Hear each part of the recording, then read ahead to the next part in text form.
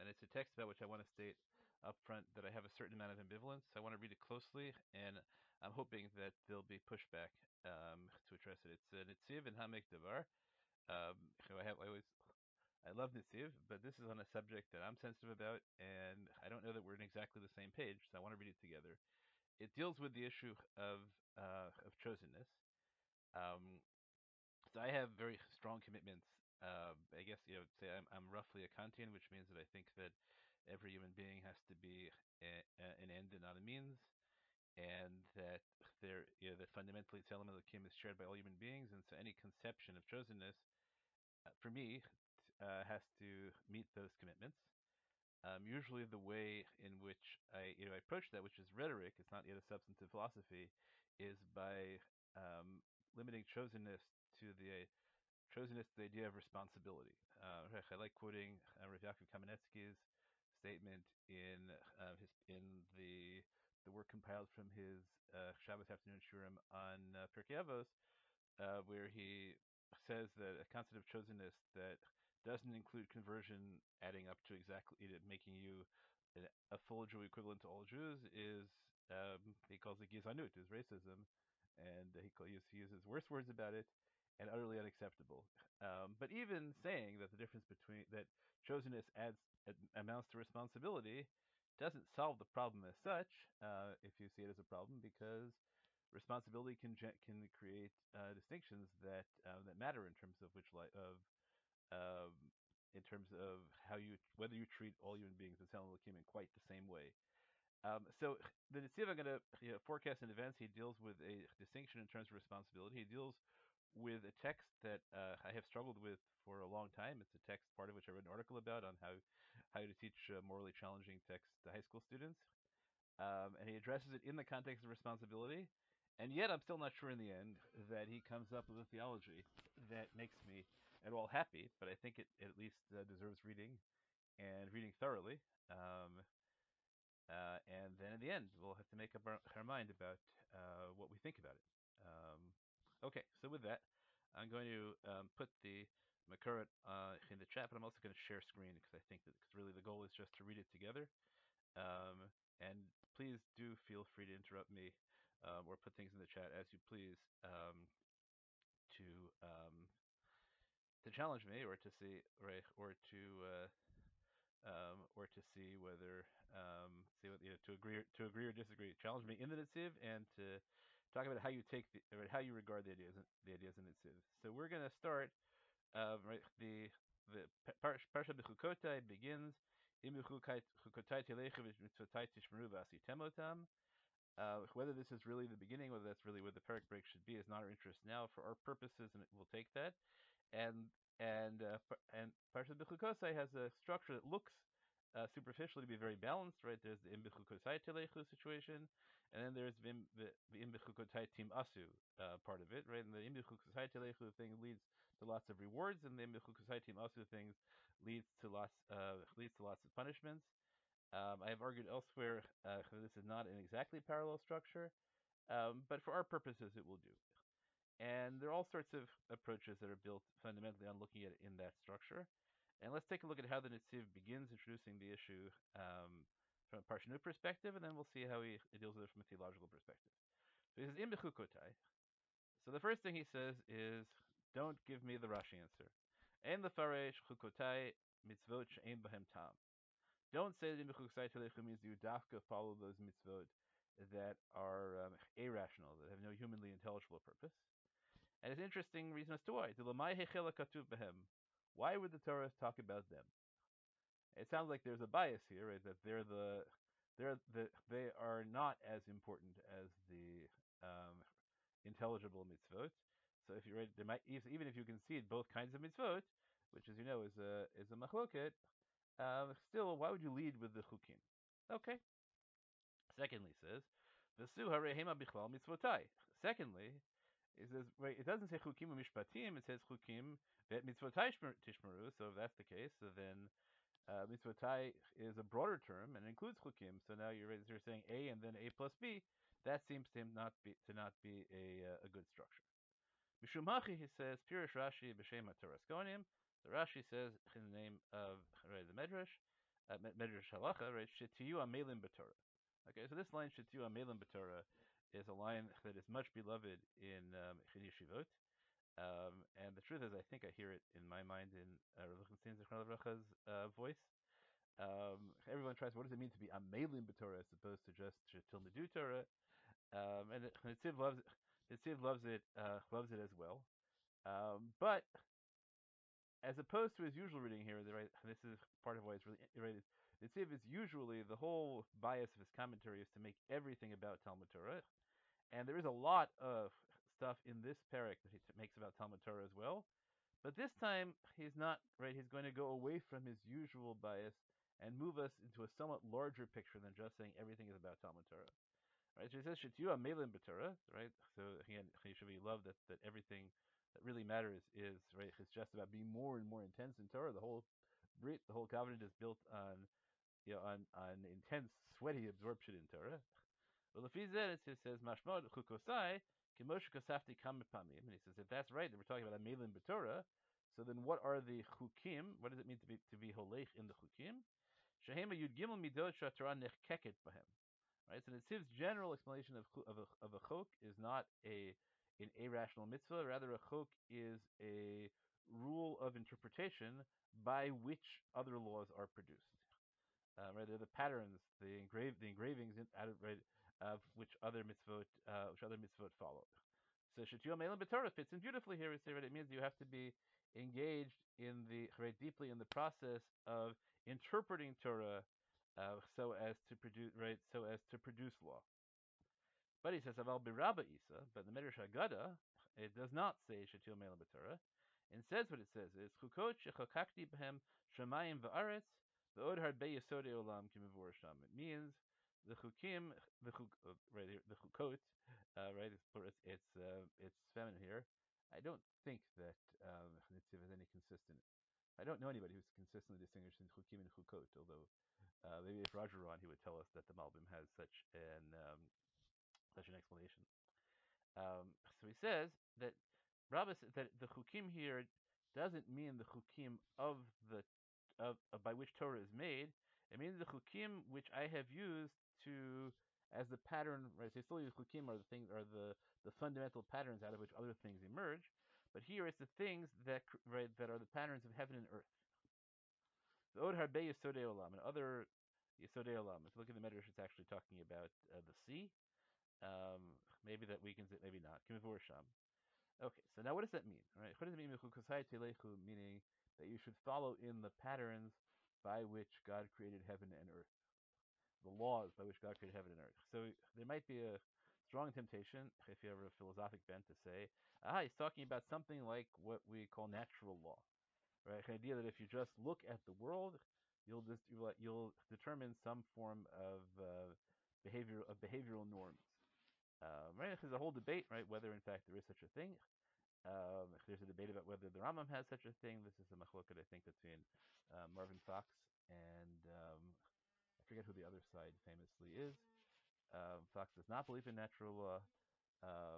There is Rav Lichtenstein has an article in which he challenges the notion in Chazal. There are famous examples people cite. I think David Novak is the primary exponent of the claim that natural law is prominent in Chazal, and there's a famous case where you look at the ant and the cat and things like that, and you learn things from them.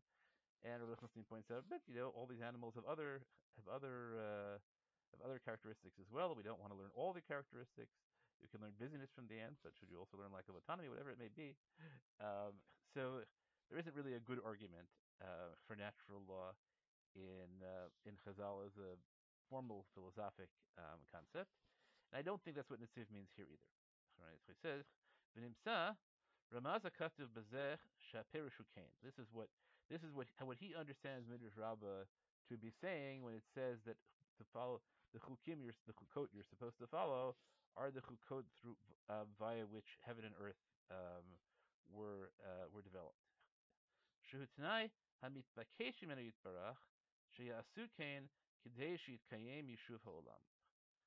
Okay, so what he says is not a question of following predetermined patterns. It's a question of doing the things that sustain heaven and earth. Okay, so it's not right. So right, so to follow God's chukot is to do the things that sustain the physical world. And this is a t'nai hamitbakesh min barach. This is a condition that God is asking from us. Yes, that we should do this kadesh kayim yishuv olam, so that the world is maintained in some form of order. Okay. De'im eno el t'nai she'ein bahem ratzon uvakasha tamasne. So if you say that im just means if, and it's an unbiased if, right? If you do this, that, and if you don't do this, that, and the person making the condition doesn't care which way it comes out. It's just a description. So then, to what extent? Why does the Torah describe it as chukot shemayim va'aretz? Let it just say, right, the laws. Right, so there's a whole move being made, right? We are assuming the Medrash's interpretation. Not only are we assuming the Medrash's interpretation, we're assuming that the Torah is just about explicitly saying the Medrash's interpretation, so that we can now ask, why does the Torah bother saying, right, bother saying this when it didn't have to? Okay, but we can boil the question down to, why does the Torah here describe the rules that we are supposed to follow as the rules by which that sustain heaven and earth, as opposed to simply the rule, right, the proper behavior? And the answer for him is that is a tell that God has an interest in which side we choose. Okay. Behind the Tanya B'Toras Kohanim, so now we're going to go back from Midrash Rabbah to Toras Kohanim, even though he says right Toras Kohanim says Shua Melin B'Torah, but he's going to cross connect. V'huva b'vodas kochavim dafei, and we can cross connect them by saying that the Gemara quotes this as well. Im b'chukosai, ein im elalashon bakasha. V'cheinu omer lu ami shomeali. So im here doesn't mean if in the sense of okay, if or not. If implies please do this, and he quotes another pasuk. The other pasuk doesn't prove that im can be a tell. It just proves that God wants us to keep the mitzvah. Luami shomeeli. So perish hai im hulashon bakasha. Okay. Okay. So fine. That's his first stage, right? So he is attracted by the claim that that chukotai here means chukot shemayim va'aretz. He is not in any way tempted by a claim that this means that we should follow the laws by learning them from heaven and earth, or because they are the laws of heaven and earth that gives them authority. What he says is we should follow them because they sustain heaven and earth, and sustaining heaven and earth is not something we do out of self-interest. It's something that we should do because, among other reasons, or that God wants us to do. Okay. V'yesh l'habin. So we have to understand. Mehechan hevinu Chazal dahai mashma'o kach. Where did Chazal get the idea that im is a request here?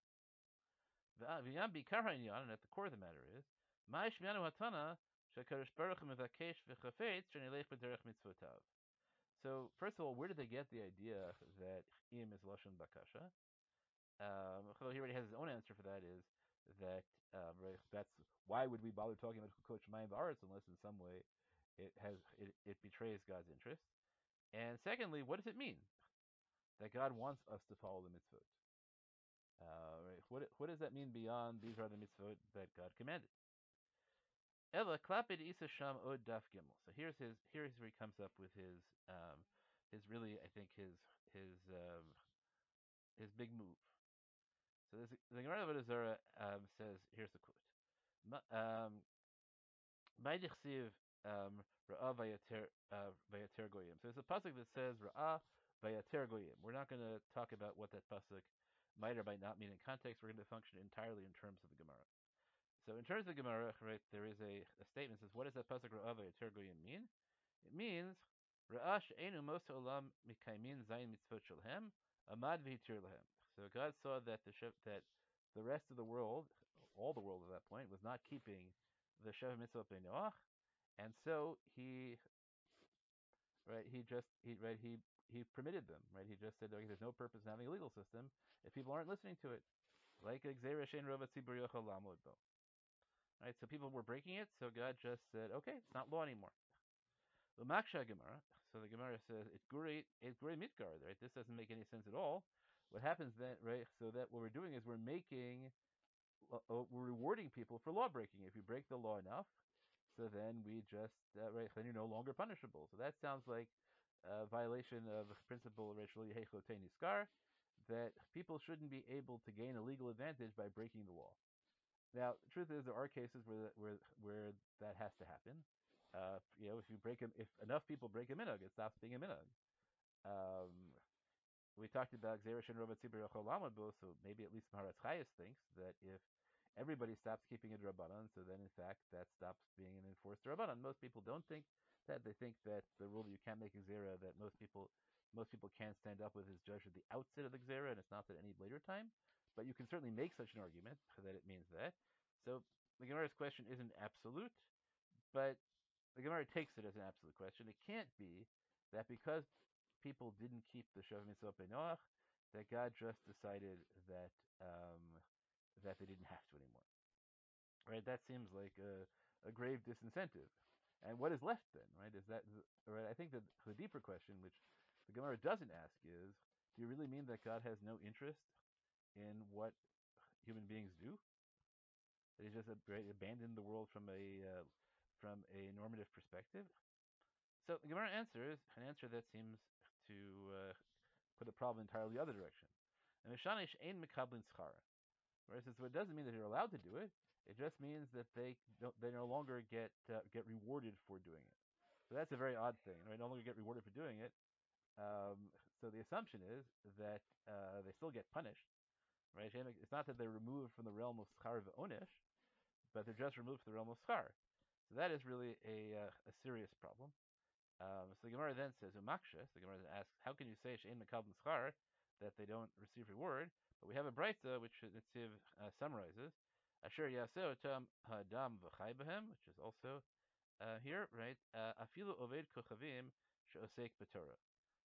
So the Gemara there, and that's a challenge in its own right. The Gemara says, how can you claim that non-Jews don't get reward for doing the Sheva Mitzvot after for keeping the Sheva Mitzvot? Right, Moshe Maluta says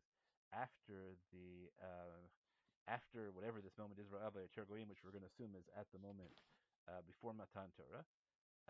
But there's a brisa which says that even Oved Kochavim Shosek B'Torah, even a non-Jew who engages in Torah, is Hareu Kohen Gadol. And so we try and figure out Hareu Kohen Gadol. What does that mean? It means that they get lots of reward. That's the Gemara's the apparent impression of the Gemara. And the response is, in Mishani, the Gemara answers, She'ein Mekabel Schar Ki Mitzvah V'Osa Ela Kalo Mitzvah V'Osin. So they still get reward, but they get reward um, less than they would do if they were doing something commanded. But they still get punished as if they were commanded. So this doesn't make any sense at all either. Really, if you try and make it coherent, it's problematic. It's kind of, I guess, an idea like the Egel.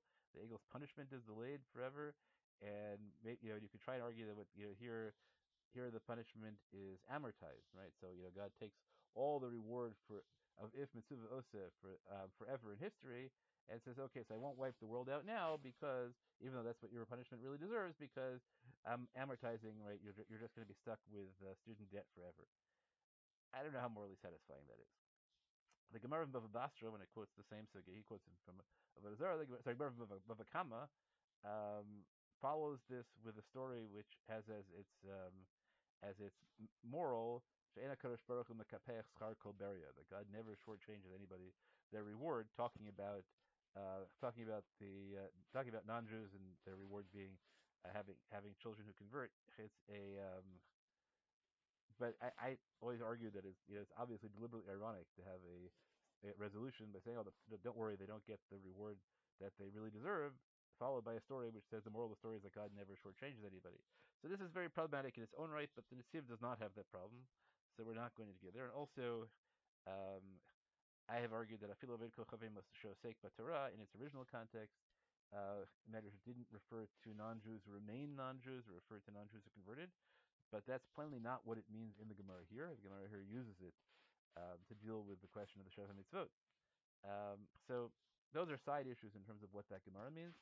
for our purposes, what Netziv emerges with is a Gemara which says that after Matan Torah, non-Jews still get reward, but not the reward of the mitzvah of Osa.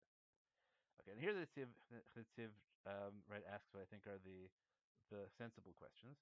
He says one he says v'tzarich bir heach mashba b'mlitzas hakatuv ra'av hayater goyim she'en mekalben schar k'mitzuvim v'osin. So the first question is just a linguistic question. Ra'av hayater sounds like he permitted, right? He untied. What does it have to do with schar v'onish? Right? That doesn't. Right? That sounds like it's dealing with something that at the fundamental level and not on the level of what you got rewarded for. That's a good question. Vesu, and then he asks you the fundamental question here, which is, Harei be'emet hema mitzuvin ve'osin. Really, they are commanded. So he doesn't quote the Gemara in Bava Kama, but he just asks the question misvara. What kind of solution is this to say that people are doing the same thing they were doing previously under the same regimen, right? Same command, and yet all of a sudden the reward is reduced, and the reward is explicitly not the reward it's supposed to be. Okay, so here's his answer. He says Ela hakavana. This is what he intends. The yesh ladas. What you should understand is the schar v'onish shel hamitzvot inam kigzirat melech. Reward and punishment for mitzvot are not at the they're not decisions of the king. She'en hadavar tolui b'rtzono ela modia ma shenase b'vrias hateva. So sorry, I skipped a line. Sorry. So when we talk about reward and punishment for mitzvot, we don't mean that God as king has the arbitrary power to decide when he wishes to give reward and when not. Ella, right, the proper understanding of schar nonish, and this you recognize, this is an idea that Rambam is very strong on, but you can come from many different perspectives and still come up with this with an idea like this with many different important nuances. Ella kidvar harofei hamazhiras adamim achalim elu sheyaziku. Rather, reward and punishment are spiritual medical prescriptions. And what they say is, do these things and you'll be rewarded with health. Don't do these things and you'll be punished with ill health. Those are not the doctor's decisions. The doctor is being descriptive, and then you can decide which one you want, right? So, right. So the doctor in that sense doesn't necessarily have a rooting interest, and we'll see how tightly the metaphor works. So it's a doctor who warns you off these foods because they punish. He's not telling you that I will punish you if you eat these foods. But he's telling you this is the way the world nature was created, that if you eat these things you will suffer ill health. Right? So also mitzvos and right sins, good deeds and sins, whatever you want to call it, observances and transgressions. They were founded by God. So God set up the world. So he's very careful not to say that there's something that exists independent of God's will, but God set up the world in such a way that schar v'onesh follow naturally from observance and transgression, and they're not anymore a function that God just tells you, I will reward and punishment. Okay, that also assumes all sorts of interesting notions about exactly how the world functions in terms of the will of God and Ramban, and right, it's does are there things that don't happen by direct will that we just do, right? But that's not that for our purposes. We'll be straightforward theologically and claim right that it's as if the world goes on its own and without any right, and God doesn't have to do anything. It doesn't have to exercise any kind of independent act of will to reward you for a mitzvah or punish you for an avera. The world is just set up that way. Birabba Reish Parshas Re'eh. So we're going to quote right from Midrash Rabbah. Mishasha Kadosh Baruch Hu Amar Re'eh Anochi Nosein Lifnechem Hayom Bracha U'Klala Shuv Ein HaKadosh Baruch Hu Oseh Klum Ela Mitzvos Oses Shalahen Ve'averos Oses Shalahen Shneimar Mipi Elyon Lo Tetzeh Haraot V'Atov. Right, so that pasuk is fun, right? Figure out, does it that really mean you're supposed to read that pasuk as from the mouth of this, the way the Medrash reads it, from the mouth of the Almighty, right? The bad and the good don't come, right? That's because God's not coming in the mouth of the Almighty. God already said, I'm putting it before you, bracha al right? Or we could read it in context as Mipiel Yon Lo Titzei Haros V'Atot, right? Okay, right. So we could read that's one of the psukim that can be read with incredulity or not. The Netziv quotes the Medrash is not reading with incredulity. So okay, that's our vision of ordinary schar v'onesh. Schar v'onesh just happened.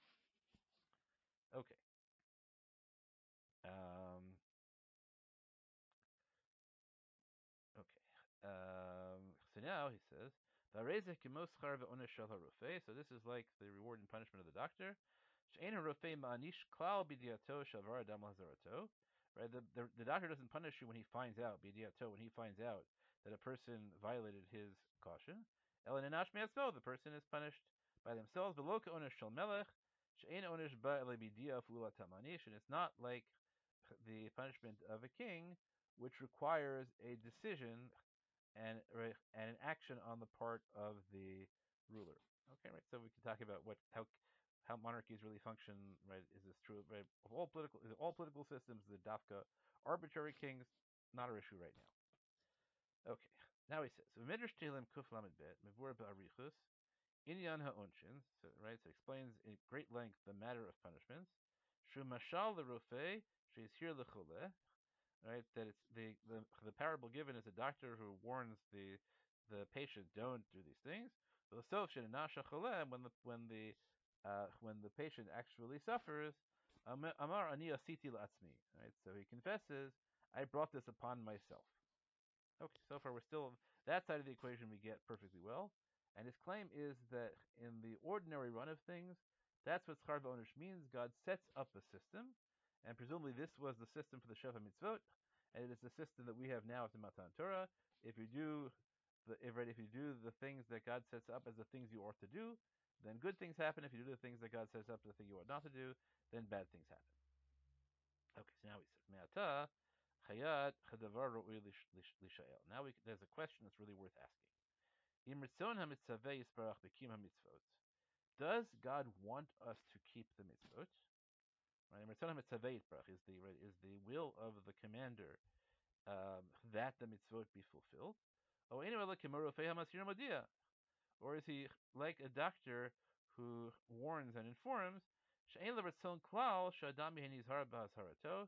that he doesn't really care that a doctor, whether the person follows his caution? Because why should the doctor care? So this is a very odd portrait of a doctor. Very, very odd portrait of a doctor. Right? Doctors really don't care what the outcome is. They just are computer diagnosticians who tell you that. And so I want to hold on to that because it may be that it's very important that that portrait of the doctor is unrealistic, or it may be that's really how the Nitziv thinks of doctors, right? That you pay the doctor gives you the prescription, and then it's up to you. And if you don't follow the prescription, the doctor says, okay, serves you right. Okay. But he says, Allah bemet, enokain. But the truth is that that's not what God is. Ela kadosh baruch hu chafetz b'kiyum hamitzvot. God wants us to keep the mitzvot. So what is God similar to? Kerofeha mashir et beno. He's like a doctor who cautions his son.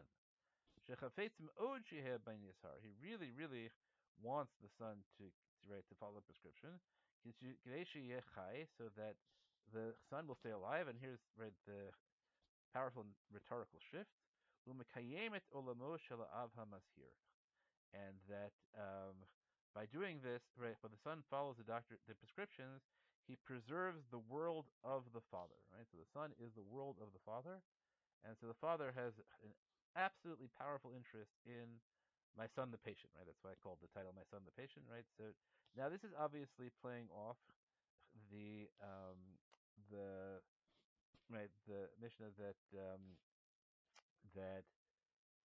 the Adam has a chiba yetera that would tell him Elokim. Chiba yetera Elokim, and Israel is chiba yetera, right? Chiba yisera shenikru banim lamakom, right? So that's one of the classic sources for allowing every human being to be Tzelem Elokim, and yet we want to explain choseness, we use the metaphor of a filial metaphor, right? Of a parent and child. So here, Chnitziv says, let's adapt that here, that there's the doctor, the impersonal doctor, and the doctor treating their child. Um, okay. V'gam yesh hevdel b'azarat rofei livno mi'azarato la'acher.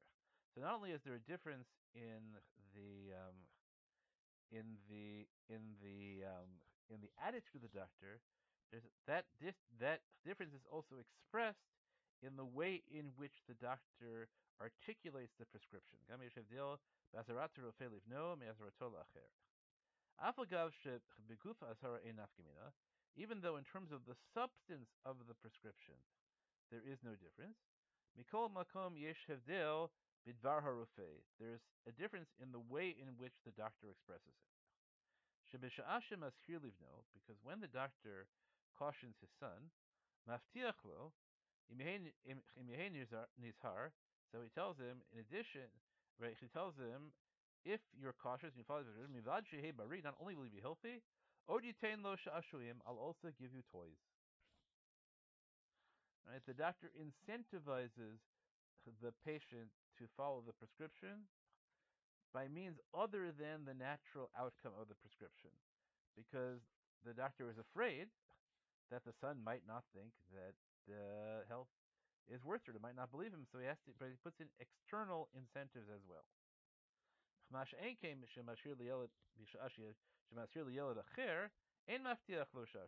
But when you're prescribing for someone else's child, then you don't promise toys. You just say do this and you'll be healthy.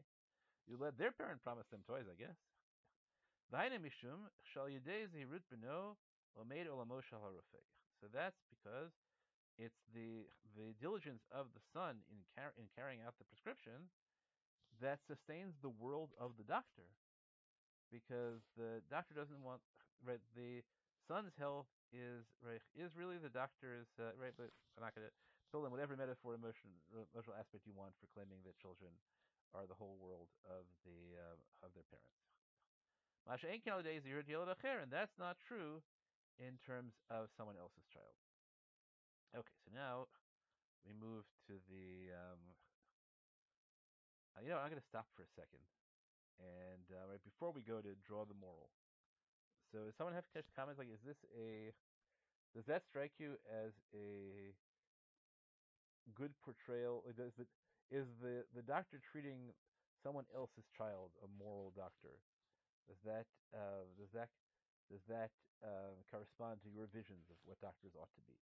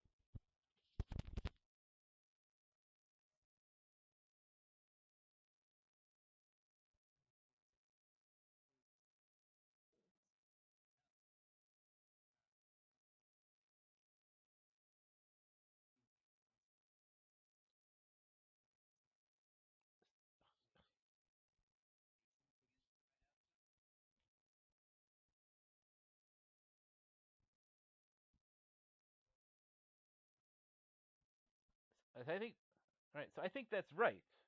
Someone else want to say yes?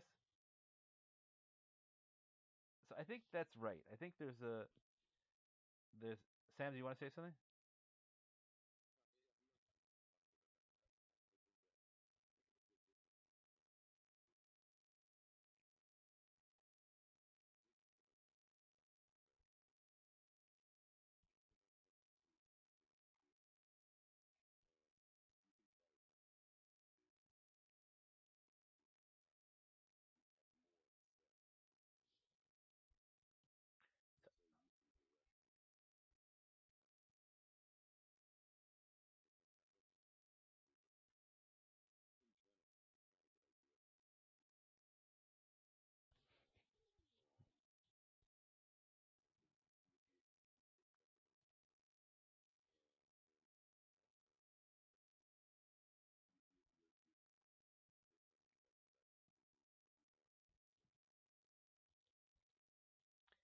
I think those are two really good distinctions there. I like both of them. One is the idea. I think the way Marty set it up, there's a false dichotomy because the city says there's a doctor who doesn't care, and there's right, and then right, but that you can say, look, the doctor cares. It's why you went into medicine because you want people to be healed. But it doesn't mean right. It doesn't mean that you can't care more about your family, right? I think that's one distinction, right? So you don't have to make it as sharp as an Netziv does. We'll have to see whether when he spells out whether the metaphor requires that degree of sharpness or not. And the second thing, as Sam says, is you know what? There's a point at which it's inappropriate to right. It's not appropriate probably for a doctor to give toys to other people's children for them to do things, and especially not if it's not children, if it's adults, people get to make their own decisions. Right? This is bribery, and maybe bribery is not really the interesting thing. What would we think about doctors who gave lollipops to kids to follow their prescription? We'd probably say okay, sort of. It gets very expensive if you give every kid a lollipop. At some point that gets charged to other people, so the costs get amortized. I could think that there are ways in which we can, just see like the job of a doctor is to say, look, this is the thing that will get you healthy, and I want you to be healthy. But to make it the doctor's decision, do this because of me, that might be a boundary issue. Some doctors do it brilliantly, and we applaud, and other doctors find it very inappropriate because they're not right. They're infringing on autonomy, and what the boundary is really a challenge. I think that's a great question to ask about this as well to see how it plays out. Seth, did you want to say something? Mm-hmm.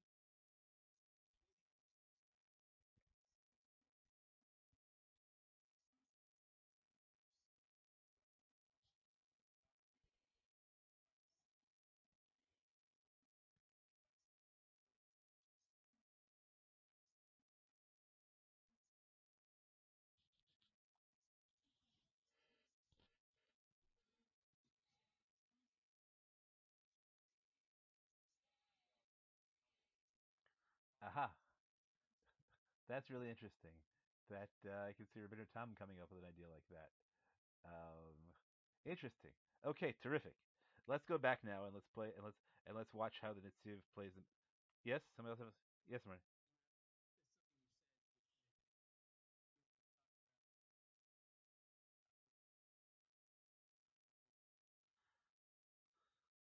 Mm-hmm.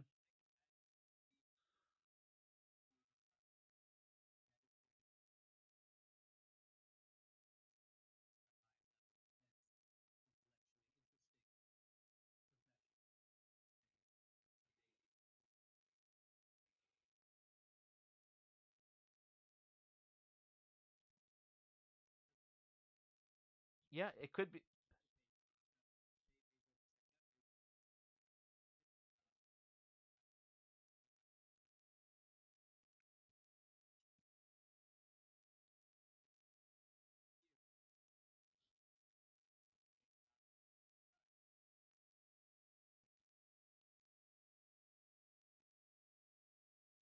interesting. I mean, this is a dialogue that takes place often in certain kinds of really in certain kinds of fantasy novels. I think where there's usually a young idealistic acolyte who tells the doctor you have to go further, you have to push them. But the doctor says, "I prescribed, and it's up to them now." And it may be that the notion of the doctor as being deeply invested as your ideal is a modern notion, and that classically it just interferes with your judgment. Um, that's also fair. I don't know. I don't know. Okay, good. Yes.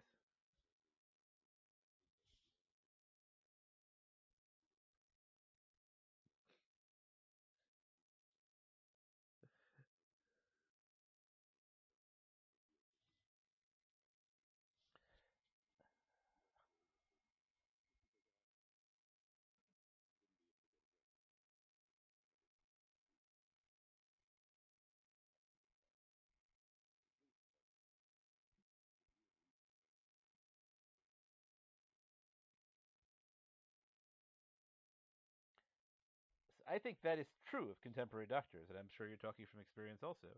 Um, I think that's true. I think that's my sister knew that she wanted to be a doctor when she was very very young, and that was not because of the inherent intellectual interest, although as ways to help people. It has more intellectual interest than others. But I think that what Marty is wondering is whether that's a social construct that you could imagine a world, let's say, in which fundamentally doctors want to, what doctors are philosophers who have to make a living, and what they really want to do, right? What they really want to do is just, obviously to some extent you have the Rambam, in your head in this way, that it's just, if really you want to sit and you want to study philosophy all day or learn Gemara all day, but you have to make a living, so you go into medicine, but that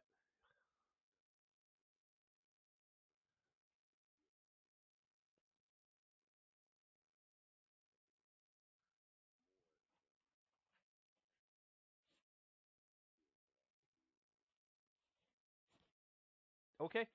Let's hold that as machloket for now, because I think it's going to matter a great deal, right? Let's play out the nimshal now, and I think that whether you think the model of the wholly disinterested doctor is realistic is going to matter a great deal in either how you evaluate Nitziv or what you think Nitziv is saying, and whether it works. So let's go back to Nitziv, and here he comes in and lands the metaphor. So he says, "V'zeh etzem hahevdel ben schar Yisrael b'asatan hamitzvot b'nimot olam b'zayin mitzvot shelahem."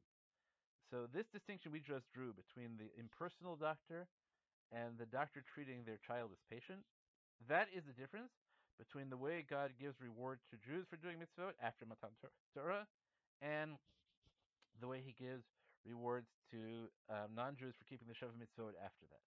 To Yisrael, milvad shebekablin schar gufa mitzvot, because Jews, not only do we get rewarded for doing the mitzvot, od mekablim schar al shemekayim olam, we get a separate reward, we get the toys, because by doing the mitzvot, we keep the world, right? We sustain the world.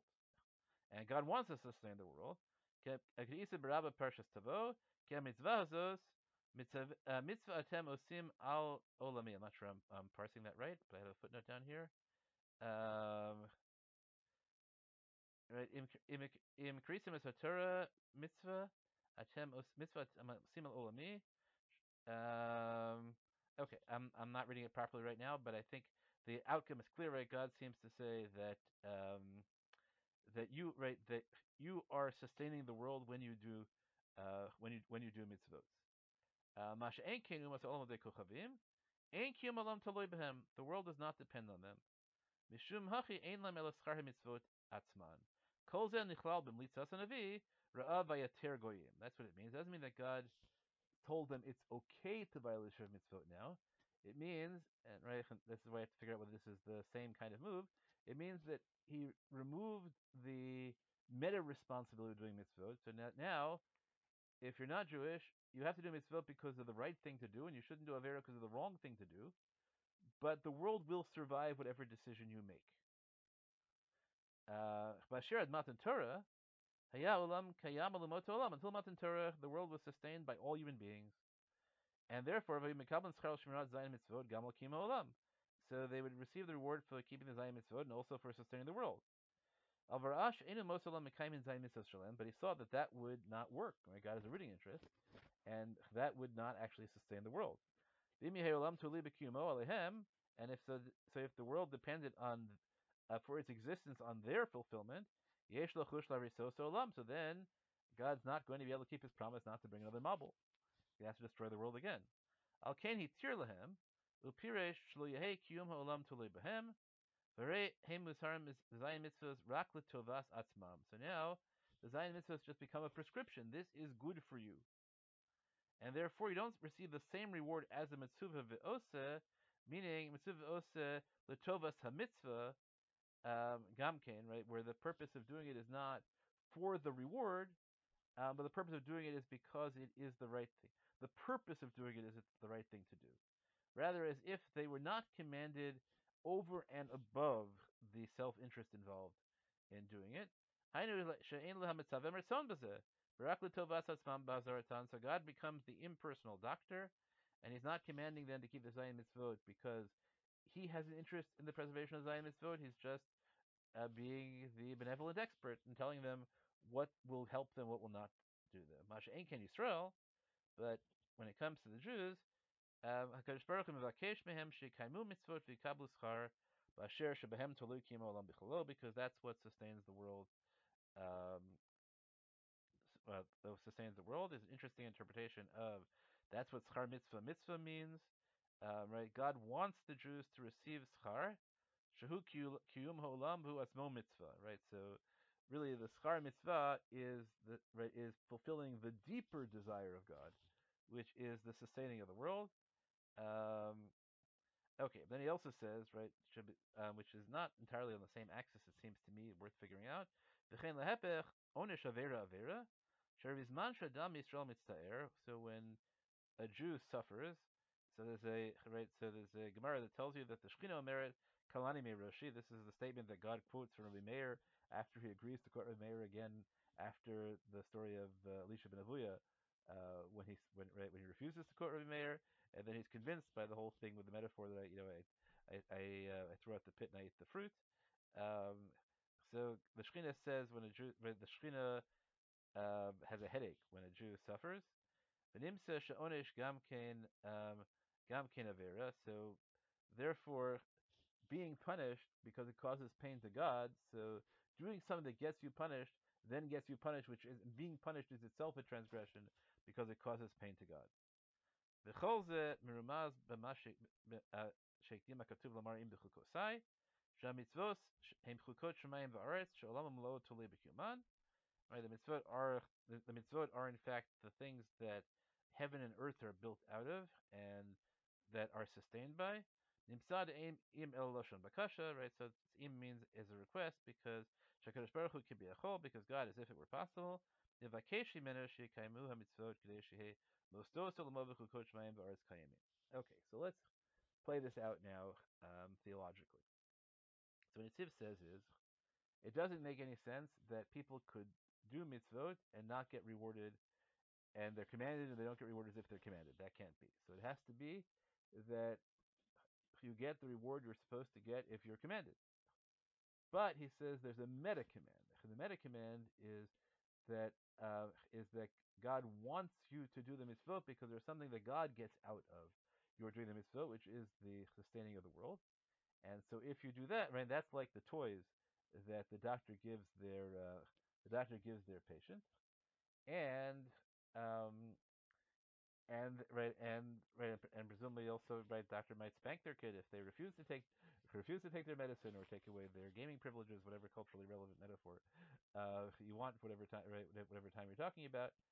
Um, so we're going to oppose spanking, right? But it wouldn't be out of place in a classical metaphor. Um, the so right, that's what, right. So it's that the additional responsibility the Jews have of sustaining the world, which gives God an interest in our doing mitzvot that enables us to get greater reward. So there's an interesting thing, like what is the difference in this theology between Jews and non-Jews? In this theology, right, it's interesting because you could say, well, he's playing out banim lamakom, Jews are God's children, so God cares more. But the truth is, he doesn't say that the Jews are God's world, which is what you would play the metaphor out. Play the metaphor out. Really, if you'd say play the metaphor out perfectly, you would say so. Jews are God's children, so as long as Jews exist, God's world is sustained. But he doesn't say that. He says that Jews are instrumental in this way. It's not Kantian. God wants Jews to do the mitzvot because that way God's Shemayim v'aretz is sustained. So we might have challenged it theologically on that grounds that it makes Jews into means, not ends as well. And then we could challenge it the other way and say, right, if we take Sam's perspective, that it doesn't really mean that God is indifferent to what non-Jews do, right? Because doctors really want, doctors really want patients to be healthy, as Sam said. That's why we went into the field, because we want patients to be healed. So maybe we don't have to take it quite as harshly as Nitziv says it. Instead of focusing on his depiction of the impartial doctor, we talk about the limits and what's appropriate, what is not appropriate, and what God does is he enters into an intimate relationship with Klal Yisrael that enables more interference with autonomy. Right? That God can offer us toys, which he can't. Right? It would be inappropriate to offer toys to everybody else, and maybe right that I think would be a really interesting theological approach. That it's not a question, that we can understand the idea of that relationship. But then again, the idea of conversion implies that every human being has the right to choose to enter into that relationship with God if they want. But it's not that God values some types of people more than others. Still, you're left with the notion that, but I don't think there was any way to avoid it. That in some way, there's a different relationship between Jews and non-Jews. It does, I think, give an elegant solution to the question of what it means to reward them as if they were not mitzvah oseh. It gives you a whole radical new explanation of mitzvah oseh. To be mitzvah oseh is not to do it because God commanded it to you. It's to do it because God wants you to fulfill His command. All right, the mitzvah oseh is not right. Is there to be a will of God in there beyond this being good for you, right? I think that's what you want to do it without solving, with the not totally indifferent doctor, we would say, right, that the doctor is telling you this because this is good for you, and the doctor wants things that are good for you, right? That's one kind of doctor. And then there's a doctor that doesn't only want things that are good for you. The doctor wants things that will result from good things happening to you. I think that's the ambivalence I have around it in a sense. I guess that there are, and here I should always thank my friend Jeff Spitzer for introducing to this idea that that metaphors often or always have gaps. It might be this is in Sidney Peters, but I don't think so. And what's really interesting about metaphor is not the places where the metaphor matches perfectly, but the places where the metaphor doesn't match perfectly, because that's where you can see what the person is trying to convince you of. So here, the places the metaphor doesn't match are the wholly impersonal doctor, which doesn't match either our vision of doctors or perhaps the vision we want to have of God's relationship to non-Jewish mitzvot. And on the other hand, the metaphor of the doctor's world being sustained is because the kid lives, not because the kid will build him a palace. And here, the God's world is sustained because God's world is sustained. Right? It's a second step. So the right. So and in those gaps, I think are the differences between a theology of chosenness that is. I think I'd have trouble with a theology in which God is indifferent to the performance of the Sheva Mitzvot. Whereas I'm much more open to a theology where intimacy allows the breaking of boundaries that are legitimate, but because there's intimacy, those boundaries are no longer necessary. Um, of course, none of this explains like why you know on why God can decide or does decide. Well, the world used to depend on this, and now it depends on that, right? So that sounds like you're changing the rules in mid-game. The world should depend on whatever the world was intended to depend on. Why can't it depend on both, right? And that way, the world is much more likely to survive if it can, right? If it can survive if either Jews keep Taryag mitzvot or non-Jews keep Sheva mitzvot. Um, so we could read it that way, that that it diminishes responsibility only in the sense that now just Jews doing it is enough, and that's different than a theology that only what Jews do matter. We could come up with modern metaphors about primary and secondary insurance. So I think there's a lot to play with actually. I think there is space there, but I think it requires a great deal of formulation to figure out exactly where it will come out in a way that would make me comfortable adopting it. Okay, what are your reactions to the nimshal after we went through the mashal?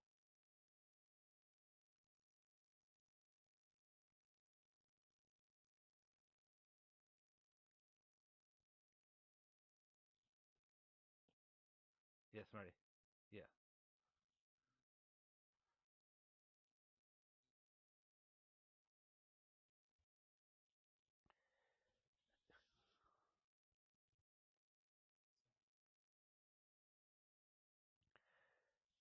So that's right. It's a fair question because we know what it means emotionally to say you're my whole world, right? But again, the problem is that Nassiv's metaphor is off. So I can give you language which talks about all of existence, all the differentiation in existence would vanish, in some kind of cataclysm. where I could tell you the Mabul, but I don't really know. I don't really. That would require a sort of confidence in metaphysics that I don't have.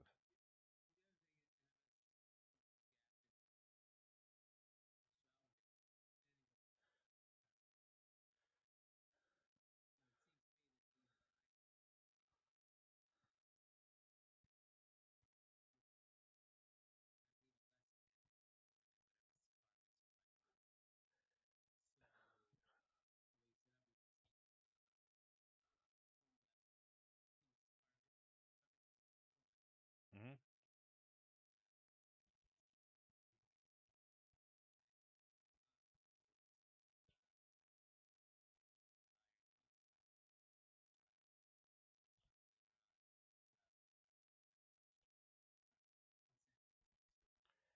Yes, I may not have been clear. Let me. I think you're right, but let me clarify at least what I think the Tziv says is there's the ordinary schar mitzvah, which is it's good for you, and then there are the toys, whatever the toys are here, right? Shashuim, which whatever the extra reward Jews get for it, that's what that is.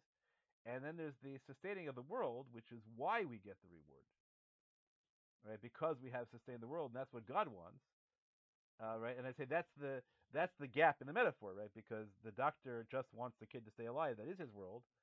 Now you could try and bridge it, which is what you're looking for, and say that somehow the real ultimate schar we get is also the toy we get is the world in a sense, right? That right. That would be the way to combine them, and I imagine that there is a way to do it on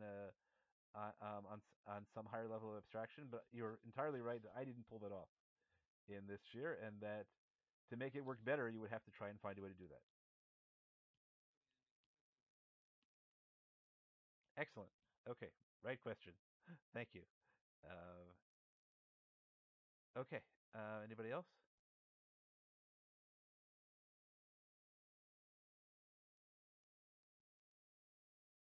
Okay then. So then.